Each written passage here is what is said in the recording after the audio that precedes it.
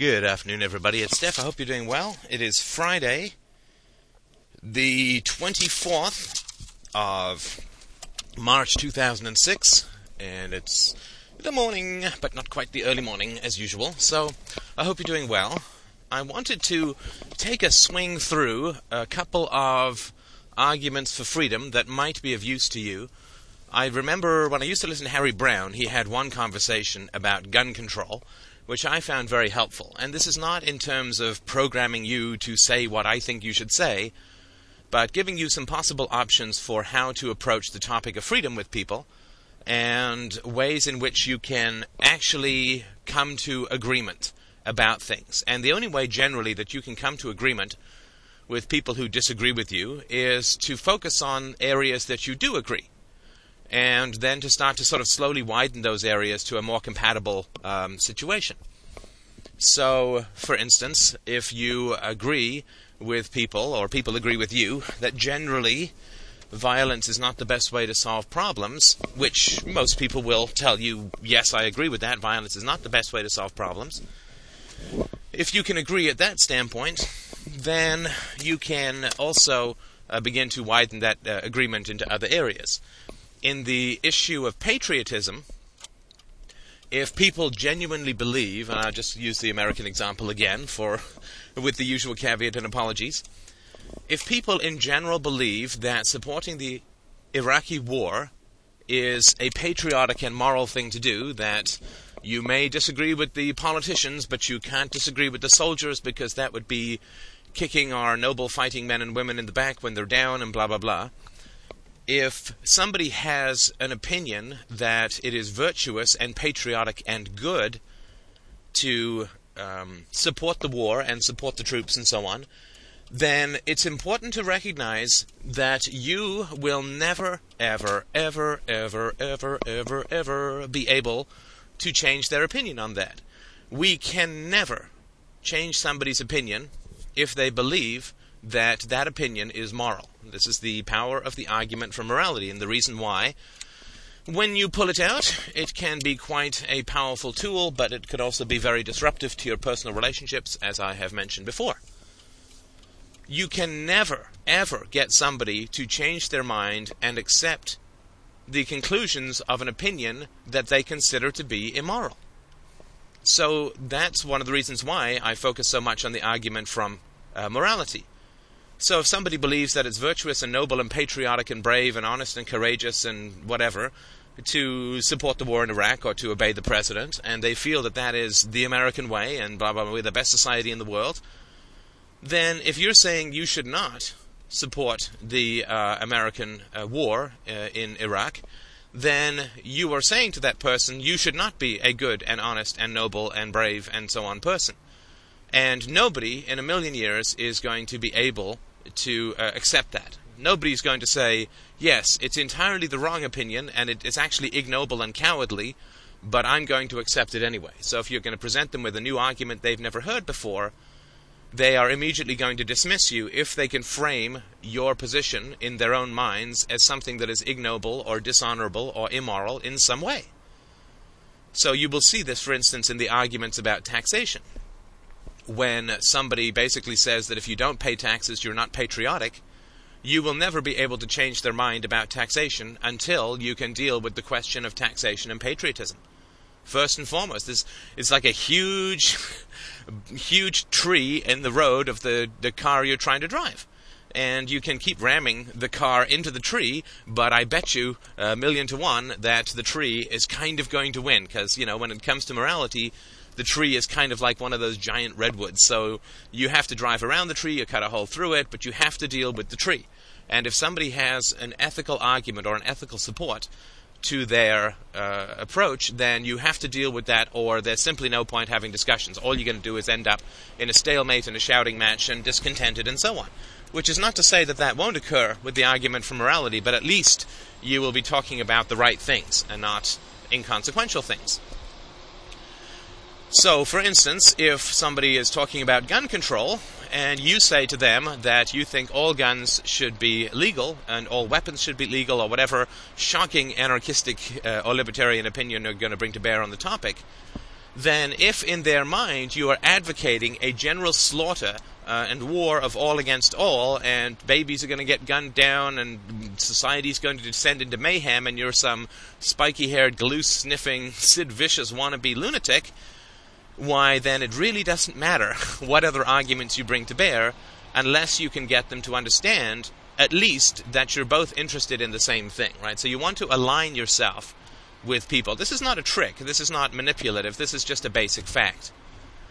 And it is also how we can begin to get these ideas out of the small enclave that we're working in right now, which is a fabulous enclave, and I'm enormously happy to be a small part of it, but we need to widen these ideas out.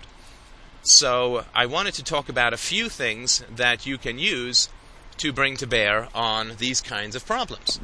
So here is, in no particular order, 10 premises which you can use to help spread the word of freedom. Now, the first premise is a pretty basic one, and I think it's important to talk to people about this. And if they don't have the patience for any of these premises, like if all they want to do is start arguing, as Ayn Rand used to call it, philosophizing in midstream, so basically just starting with something like gun control and not starting with something like human rights or epistemology, then they're just sort of an opinionated person who doesn't want to have any basis for those opinions, and therefore you're really not going to have any luck changing their mind, because in a sort of very real way, there's no mind to change. So the first premise that I would generally discuss with people when you're talking about freedom is this one. A peaceful solution is better than a violent solution. Now, this is kind of something that most people are going to be able to get behind, I think. And if they can't get behind that solution, or that premise, then I would suggest getting out of the room, because you're in imminent danger of being beaten up, and that's not exactly going to serve your interests or mine, because it's tough to get free domain radio in a hospital. So don't do that. That's definitely bad. So if somebody does not agree a peaceful solution is better than a violent one, then get the hell out. If they do agree with that, then you have something that you have in common when you're starting to solve these issues. So, for instance, if you're talking about gun control with someone, you, I think, can genuinely and legitimately say that less violence is better than more violence. And you both have that in common. Right? You both have that in common. You aren't advocating the repeal of all gun control laws because you kind of want the society to descend into a mass shootout and for everyone to get killed, and for women to get raped, and children to be murdered, and I mean, that's not really your goal. That you both have the goal of a less violent society. Now, there's a difference in methodology, for sure, because this person you're debating the issue with is going to say that gun control leads to a less violent society. And if they're using the argument from effect, then you may want to start with the argument effect. You can always use the argument from morality, but if they genuinely believe that gun control laws breed less crime, or less violent crime, then basically you will not be able to change their mind until you deal with that issue. Now, there's a number of ways of being able to deal with that issue. You can use the argument from morality and say, well, okay, so some people have the right to have guns and other people don't, and some people must use their guns and other people must not have guns or even possess them.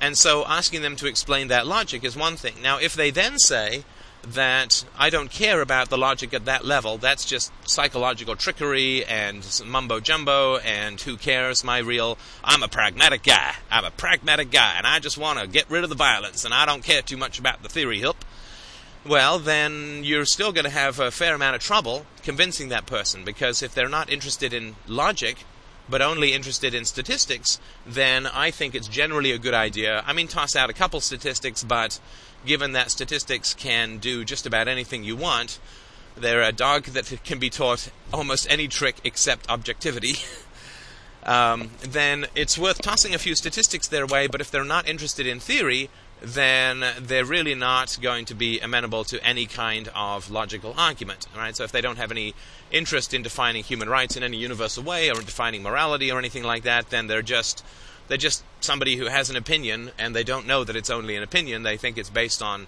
evidence or facts when it's not. And so that fundamental brain shield that they have around logic is going to deflect you in the same way that somebody who's committed to God and believes it's moral, regardless of evidence or arguments, has a wonderful brain shield against the problem of logic and evidence. So it's just important to qualify, right? It's important to qualify who you're talking to. There's a couple of reasons for that, which I'll talk about briefly here. The first and most important reason is that if you're going to argue with somebody who's impervious to logic, it's going to make you unhappy. And to me, that's the biggest issue, the biggest criteria. Don't be unhappy is a pretty important criteria, I think, for how to live, right? Don't. It's the Google motto, don't do evil. The libertarian motto, or the objectivist motto, or whatever you want to call it, is something like, or Aristotelian for sure, don't be unhappy. And certainly don't, be unhappy like I don't like going to the dentist, but it's going to make me more unhappy if I don't. For sure, you want to approach things from that standpoint in a logical way, but basically you don't really want to be unhappy for no purpose. And if you bring logic to bear on somebody who's illogical, all they're going to do is they're going to mash your capacity for being logical, and they're going to enjoy mashing that in a weird kind of sadistic way, and I've seen this I don't know how many times. So you're going to feel defeated and bitter, and you're going to get frustrated. You're going to feel like the human race is composed of nothing but mentally decomposing idiots, and that's going to make you unhappy. And it's not like you've done anything for the cause of freedom, so really there's a net loss. The other person feels they've triumphed over logic, which has sort of verified their opinion that logic is meaningless. You have become bitter, and no one's gotten any closer to any kind of real freedom. So don't do that, would be my suggestion for sure. You are not a freedom robot. You are not somebody who has to go out and fight for freedom in any situation regardless of the consequences, right? So you want to do a little probing, right? You want to do a little probing to find out whether they're logical, interested in reason, whether they have, or whether all they're doing is using statistics or a kind of weird rationality ex post facto, right? Like it's virtuous to obey the government because I'm terrified of my parents, or something like that. Or my brother's in the military, and the last thing I want to do is to confront him or provoke a confrontation with him because my parents will have a heart attack if there's extensive conflict within the family, whatever it is that's going on for that person. And all they end up doing then is making up all of these logical arguments later on to cover up a fundamental opinion that has nothing to do with logic. That's sort of important, I think, to understand, so you don't waste your time, right? Don't waste your time, don't discredit logic, don't discredit morality by pretending to argue with people who aren't capable of doing so. So if you're able to get sort of premise one across that generally, all other things being equal, a peaceful solution is better than a violent solution, then that's something you can both agree on. And if you both agree on that, then you have some premise for moving forward into whatever it is that you're debating with them. Now, the second premise, which is sort of a correlation to the first premise, is that a voluntary solution is better than a coerced solution. And, if they have any problem with this, just say, well, is it better to ask your wife to marry you, or is it better to tell your wife that she's going to marry you, or you're going to shoot her? It's kind of funny, right? But, that's the reality of the state situation, right? So a voluntary solution is probably going to end up with a better outcome than a forced solution, and if they have problems with that, then just sort of point out the overhead that's, even if they don't want the argument from morality, just the argument from effect is something like, well, the overhead of a coerced solution is much higher than the overhead of a voluntary solution. So, for instance, if everybody was perfectly happy with the existing system and distribution of taxation, then you wouldn't really have any issues with it becoming a voluntary system, right? So if everybody was happy and liked the country and was happy and wanted the government to be paid that much and enjoyed, to whatever degree, felt it was the right thing to do and were happy about it as far as their taxation goes, then you wouldn't need the IRS, you wouldn't need tax form. Well, maybe you'd need tax forms. It could be just some simple online thing, right? Like plug in your income and here's the amount of money you need to send to Washington or London or Cairo or Baghdad or wherever it is you're being taxed. Do you know they have a flat 15% tax in Russia? It's fantastic. Anyway, that's something that you can sort of recognize as a value, right? Like a peaceful solution, a voluntary solution, is certainly cheaper and nicer, I guess you could say, than a coerced solution. And that's something else that I think is important to talk about. Even if they're just some pragmatic, practical guy who says, oh, you know what? I think that it would be better if the government got more taxation. Well, they'd get a lot more taxation if they simply got rid of the IRS and all of the tens of billions of dollars a year they spend on enforcement and prosecution and jails and so on, and just had the people send them the money voluntarily, that would be a better situation. Now he's going to say, or she's going to say, well, that's never going to happen. And that's perfectly valid. I mean, at this point, I would roll with that and just say, I understand, but, I guess we could say that if it were a voluntary situation, that we would generally think that that's a better solution than a coerced one. Whether or not it's going to work. Let's just play funsies, let's just play mental games, and talk about that. Now, the third premise which you can talk about with people in regards to freedom is something like this. A flexible or adaptive solution is better than an inflexible or a fixed solution. So, for instance, if you say to everyone that you have to have a smallpox injection, or a smallpox inoculation, then that makes sense, of course, when there's a lot of smallpox going on. But if that solution is simply going to be the way that it is, you have to get this injection from here until the end of time, then it really doesn't make quite as much sense if smallpox has been eliminated. And, you can say there could be a resurgence or whatever, and I'm just sort of talking in general. Like, to force everyone to get inoculated is fine. You could sort of even make the argument if there's a desperately bad plague going on. But if it becomes an inflexible and permanent solution, when it really should be a flexible solution that adapts itself to circumstances and changes, then that is not really as good a solution. So, for instance, there's this JobsWorks program in the United States, and there are similar programs, I'm sure, in most of the other Western sort of democracies, wherein the government spends a lot of money to get people trained who are on welfare so they can get jobs. Now, of course, if the fact of the matter is that this program does not create jobs for people, but in fact instead denies them the creation of jobs because, well, for two reasons. One, that they show up for the training, or they don't stay for the training, or they get trained for things which aren't really required or in demand in the market, or after they graduate, so much tax has been taken away from people in order to fund this solution that fewer jobs are created in the market, so they just don't have the same opportunities for employment or whatever. Then that would be considered an inflexible solution, right? Something that's just going to solve a problem regardless of whether it actually does solve the problem. It's aimed at that.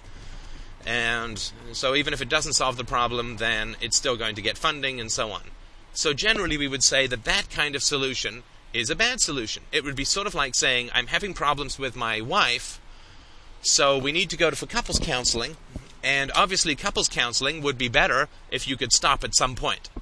And that would sort of be a flexible solution. So if you have some kind of cancer, you go in for chemotherapy, and then you stop going for chemotherapy, either when you're dead or when you have a remission and you've been clean for 6 months or whatever, and everything's dormant or it's gone away or it's been dealt with, then you wouldn't keep going for chemotherapy, right? So a solution that alters itself according to current circumstances is generally better than one that is just fixed and permanent and has to happen no matter what the current circumstances are. And this, of course, is tied into both peaceful and voluntary solutions. So that's sort of important to understand as well. And if they can agree with you on that, then so much the better. Everybody's going to be happy about that, and we're all going to be better off with that kind of voluntary solution. Now, another premise I think that's important to talk about with people, sort of premise number 4, is that people in general are benevolent. People in general are, nice-ish. Generally they like to help people. Generally, if you stop and ask them for directions, they're not going to punch you in the face, but instead they are probably going to offer you some directions. Even if those directions aren't the best, they're still going to do their best to help. And if your house is on fire and people are gathering around and you're begging them for help and they're not at too much risk, then they'll probably help you. And if you're stuck on the highway and you don't have a cell phone, people will probably help you. Like, there's lots of ways in which people are generally helpful. Now, this is an important premise, obviously for a variety of reasons that I'm sure I don't need to get into here. But the first sort of premise that you need to deal with somebody who is a statist or somebody who's into government-run solutions is that they generally believe that everybody in the government is more or less virtuous and everybody in the private sector or who's not in the government is more or less, evil and greedy and nasty. And you want to start pointing out that as a sort of logical contradiction, I think. So that's something that's also important to get across to them. So if they say, no, people in general are not benevolent and don't want to help others, then, of course, you have the problem that they're going to have to answer, which is that, you can't make up different moral categories or generalizations for people in the private sector compared to people in the government. So you can't say, well, people in general are mean and selfish and nasty, but those people in the government who run the welfare programs are not. That's just not the people then who have the welfare programs are mean in general and mean and selfish and nasty, which is going to mean that the welfare programs are going to be badly run and inefficient and destructive and so on. People are going to use the welfare programs to benefit their own material gains and careers and not really to help the poor, or if there is any help to the poor, it's sort of accidental, like incidental. And so that's an important premise to get across. Now, if they say that in general people are mean, including the people in the welfare agency, then they have a problem. If they say that people in the government are nice, but people in the private sector are mean, then they have the problem of just wondering exactly, of answering the problem exactly of how evil people in general can, or corrupt or greedy people in general, can vote in politicians who have wonderful programs like the welfare state, and of course that's completely illogical. So there's lots of ways to approach that problem, but if in general people have a kind of benevolence to them, right? You can bring out some examples like the New Orleans or the tsunami in Malaysia and so on, where people send lots of money and help, and the fact that there are 100,000 churches in the States and people do that voluntarily, and charities get lots of money and so on. So there's lots of help in people, and if people say, well, no, people are mean and greedy and nasty, then of course you can sort of ask them, can you give me some examples from your own life? Like sort of put them on the spot. Like if people say, oh, people are in general prefer violence to peaceful solutions, you can say, okay, well, other than your family, or maybe you can even ask them about their family if you're feeling kind of brave. You can say, well, can you give me examples of people in your life who are generally violent and mean and nasty and brutal and so on? And then you can start to sort of try and figure out where and why all this is coming from, and generally you'll find that it's drugs or housing projects or really depressed areas where there's lots of welfare or single-parent families or whatever, right? I mean, this is where the roots of violence really come from, and of course all of these are the direct result of state programs, so you can't say that state programs are justified due to violence, because in the vast majority of cases it's state programs that produce violence, so you kind of can't use that one logically. So you can have that conversation about people, like do they think that people are benevolent or not? And of course if they say everyone's mean, then of course they have to put themselves in that category and blah blah blah. Now another premise number 5 that you can talk about with people is something like this. And again, these are all just suggestions. I mean, obviously this is just my list. I mean, whatever you find most helpful, but these are things that I found helpful. The poor generally want to improve their lot. I mean, those who are poor, who don't want to be poor, are generally sort of interested in improving their lot. And that's an important premise to get over as well. I mean, there are some people who are poor because they're a waiter who's trying to get into acting, so they take a pretty low income because they're pursuing a dream. Or I took almost 2 years off to write a couple of books, and so I was very poor in terms of my income. I mean, I was comfortable in terms of my circumstances, but poor in terms of my income. But it's not something that people could help me with or help me get out of poverty. It's something that I voluntarily chose in order to pursue a particular dream.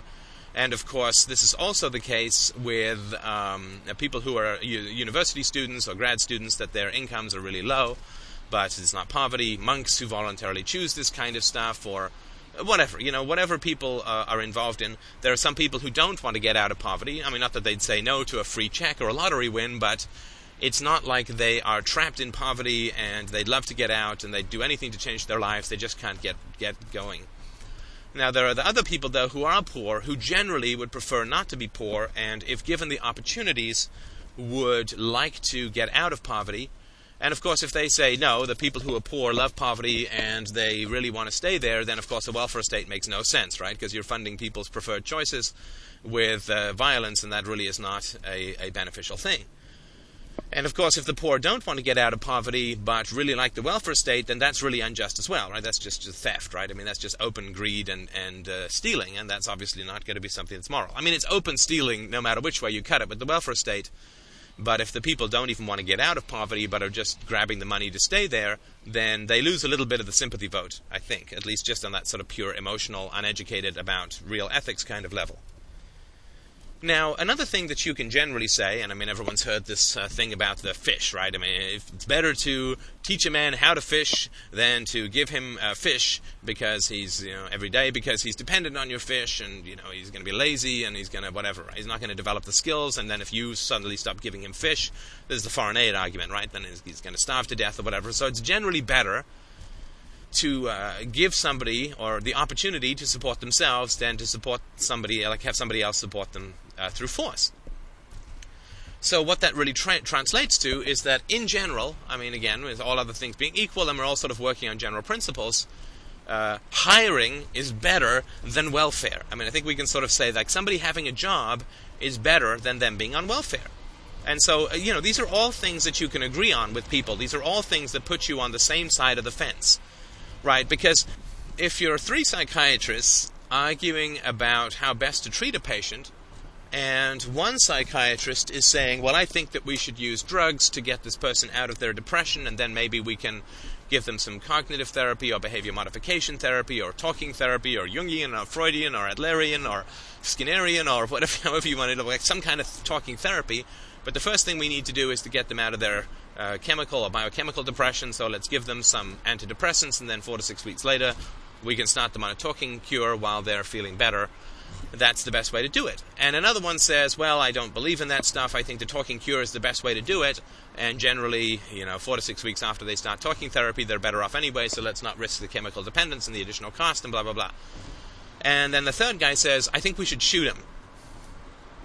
Well, the debate really isn't going to circle around the last guy's points. They're not going to say, well, that's interesting. I hadn't thought about that before. Let's discuss that. So if one person is considered to have a really radical and immoral solution, they're not going to be part of the debate. The first thing that you're going to need to talk about when you're talking about dealing with social issues is to get at least people to understand that you're on the same page as they are. I mean, the premises that I'm putting forward, I don't really think that a lot of people are going to disagree with them. I don't really think that a lot of people are going to say, hey, you know what? I think that violence is better than peaceful solutions. And I think that maladaptive and fixed solutions are better than adaptive solutions. And I think that people are completely evil. And I think that the poor are greedy parasites. And I think that welfare is better than hiring. I mean, nobody's going to say that. I mean, nobody credible is going to say that. I mean, somebody just to be an annoying contrarian is going to say that. But you don't want to bother debating with these people anyway. And, of course, the logic behind the rejection of what you're saying is going to be pretty easy to disprove. So that's sort of something that I think is important. I mean, we want to find what we have in common with people so that at least they understand that, yeah, okay, our kind of solutions may seem radical to you, but the problem is kind of radical too. And it took a long time and a lot of bad ideas to get into this kind of situation where these problems exist. And the solutions may sound radical, but it's not because we have a different opinion about the optimal solution. We have a methodology or a philosophy which is different from what you're used to hearing. Like if you're into like Sean Hannity or Michael Savage or Rush Limbaugh or whatever, you're going to have some agreement with us, and you're going to find that our solutions are, what you would call radical or extreme or absolutist or something like that. But the fact of the matter is that we're interested in the same things, right? We want to help the poor, you want to help the poor. We want to help the sick, you want to help the sick. We prefer pacifism over violence, you prefer pacifism over violence, and so on. Now, another premise that's important to establish with people is that if you're going to help somebody in terms of charity or resources that you're going to give them, that it's sort of important that you don't just write them a check, right? You sort of get involved. I mean, if you have somebody who's, just to use a provocative example, you have somebody who's a raging alcoholic, then if you just give them a check for $10,000 and say, good luck with that, then it seems to me kind of unlikely that you're ever going to end up really helping people, or if you do, it's going to be entirely accidental, right? Because if you've got a raging alcoholic and you give them $10,000, the extraordinary likelihood is not that they're going to check themselves into rehab and turn their lives around, or if they do, it's going to be very brief. It's most likely that they're going to go on a bender. And you know that because they are, in fact, an extreme alcoholic and they're not in control, particularly, of their behavior. So the important thing, if you're going to try and help people, is to monitor them in some way, and not just in some sort of punitive way, but monitor them in some way that is actually going to sort of help them in a sort of productive and proactive way. I think that's sort of important. And so from that standpoint, you're all going to be on the same page. You're both going to agree. You're going to agree with whoever it is that you're talking to. And I think that's great. So I'm sure that they'll understand, to some degree, that the existing welfare state, not so good with the whole monitoring thing. Right? I mean, basically people get checks, and occasionally they will get their checks yanked for reasons that are pretty hard to figure out in any kind of logical way. So they're going to get their checks yanked, or they're going to get people descending on them and getting mad at them and so on. But there's not going to be a whole lot of proactive monitoring and helping and individuation with this kind of stuff. So, of course, all other things being equal, if people can get the monetary help, but also get the involvement of people to actually help them turn their lives around, then I think that would be great. Because it seems to me pretty obvious that people who've ended up in a situation of desperate poverty, the solution is not just to give them money. Because if they were good at managing their lives to begin with, it seems less than likely that they would have ended up in that situation to begin with. So this is another example of things that you can have in common with people when you're discussing things like freedom with them. And, I mean, to get into how our ideas solve these problems without both of you being on the same page about the problems that need to be solved, to me seems, kind of, as my boss calls it, it's a premature elaboration. And that's sort of something that happens in sales when you talk about all the features in a software package or whatever you're selling without actually figuring out or discussing with the client whether they actually need your solution or have a problem that your solution deals with. So it's premature elaboration for me to get into this sort of problem of how we solve all of these issues without people understanding that we both have the same goals. Right? If you're dealing with a socialist or a Marxist or a liberal or anyone like that, they're all going to agree with you in these kinds of discussions. They're all going to have the same basis in terms of the problems that need to be solved or the optimal solution. I mean, a Marxist is going to absolutely agree with you that coercive exploitation is bad. And a moralist is going to generally agree with you that stealing from people is wrong. I mean, the Marxist may have some disagreements with you because he's going to say all property is theft, but he's still going to have to say that theft is wrong. He's just going to define it as the existence of private property. The same way that, you're not going to come across a lot of people who say that, rape and murder are great, right.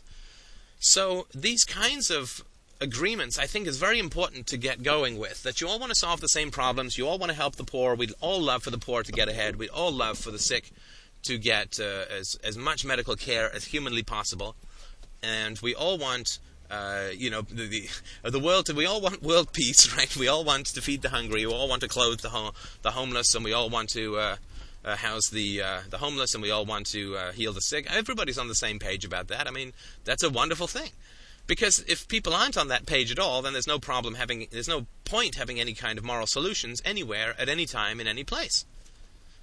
Because if people don't want those things, then using force to try and achieve whatever moral goals people are talking about is really kind of pointless, I think. It really won't make any sense at all. So I hope this has been helpful. I didn't get to all 10, and I will try and get to the rest of them this afternoon. But thanks so much for listening, and I wish you good luck, of course, in your debating.